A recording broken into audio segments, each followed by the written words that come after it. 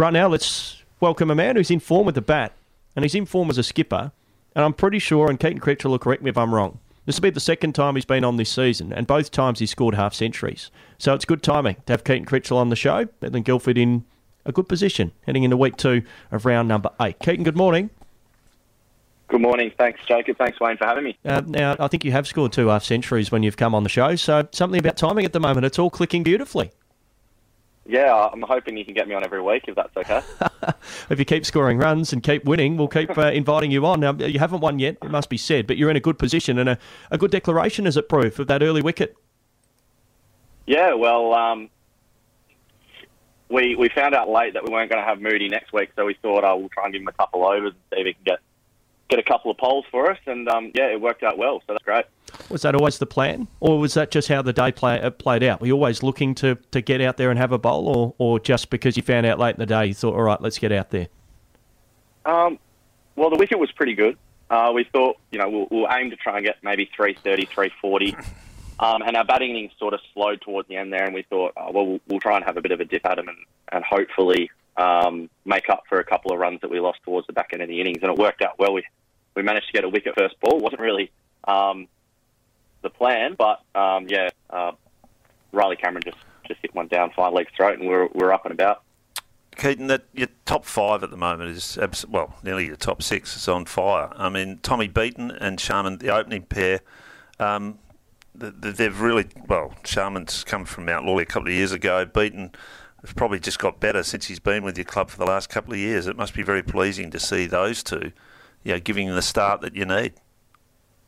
Yeah, I think in the last 2 years they've had about 5 or 6 100-run opening stands. So I think they complement each other really well. Dylan is more of an occupier of the crease, and then you've got Beto who's going to go out there and look to be positive. So it's a partnership that works really well. And I think against Mount Lawley they broke the highest opening partnership for the club, in the last 20 years or so. So, they're doing exceptionally well.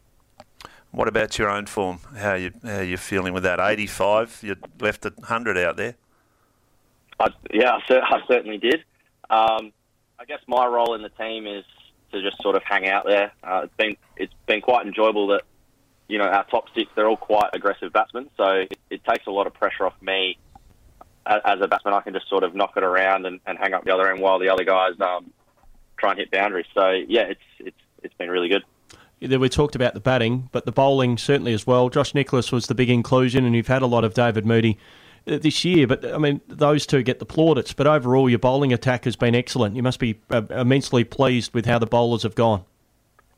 Yeah, it's been really good. Josh is coming back from a groin injury, so it's good that he's got an extra week to recover, and he should be at close to 100% this weekend, which will be really exciting. We have lost a couple of players along the way. Kyle Christie's another one who unfortunately did his ankle at work, and he's been out for the majority of the season, but we're hoping he comes back after Christmas. And then unfortunately Jordan Masters also injured his ankle at work this week, so he's out for bowling, which means I've had to mark out my long run up and get some overs under my belt. But it's exciting, yeah. The bowlers are doing really well. What do you send down, Keaton?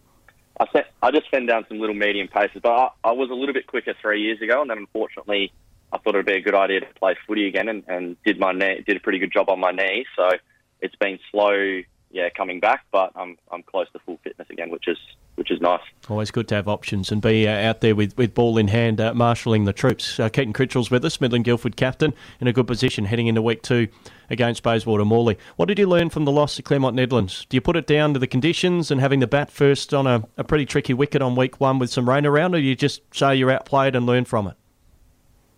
Probably a little bit of both. I think, both captains on the day, whoever won the toss was going to bowl first. It was very, very tricky to bat on. And we sort of took the approach that, let's try and get as many runs as we can, and then try and have a bowler at the end of the day while the wicket was still doing a fair bit, and while we still had some quality bowlers ourselves. And it worked. I think we had them 3 wickets down overnight. Unfortunately, we came back the next week, and it was quite nice to bat on. We still made them work for it 8 down when they passed the score. So there was a lot of positives to take out of that game.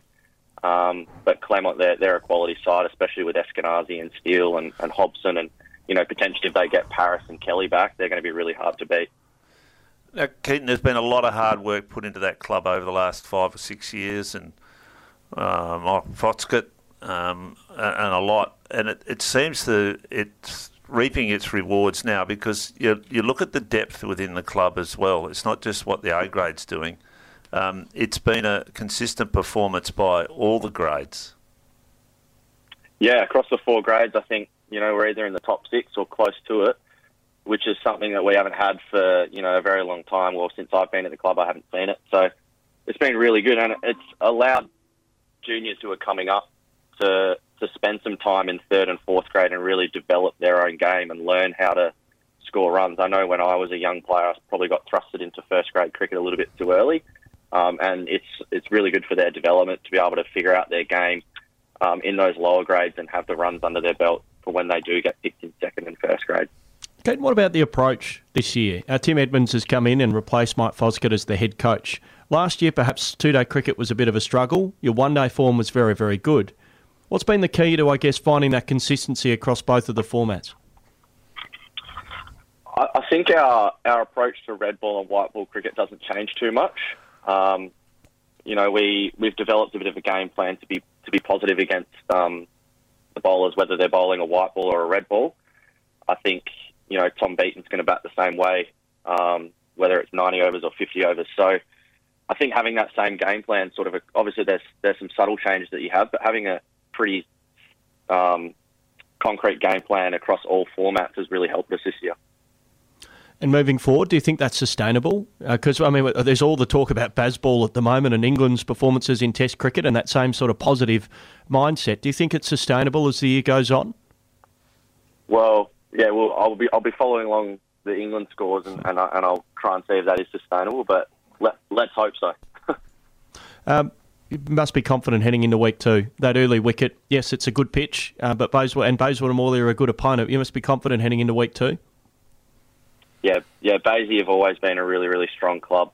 Every time I've played against them, I think we made 313, which is maybe just a smidgen over par, but they've still got some really quality players to come. Mitch Todd, I think he's got 200s in the last 3 games.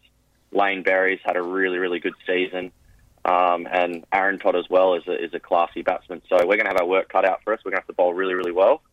But I think if we execute our plans, we're hitting top of off stump. It should help us get a win. Well, we'll be keeping an eye on the scorecard, no doubt, throughout WA Premier Cricket coverage on Saturday. And if Kay Critchell's in the wickets, there's a good chance that Midland Guildford will be recording a victory at the end of the day. Keaton, the best of luck. Thank you very much, Jacob. Thanks, Wayne. Keaton Critchell, the skipper of Midland Guildford, joining us this morning. A very good season so far for Midland Guildford. The lads from Lilac, they're in 2nd on the table and looking to solidify 2nd spot. Willerton have lost on first innings. They sit below them in 3rd. So this is a big week for Midland Guildford. They can really put a bit of a gap on the rest of the competition. Claremont, Nedlands and Midland looking like the 2 teams to beat early on in this season, Wayne.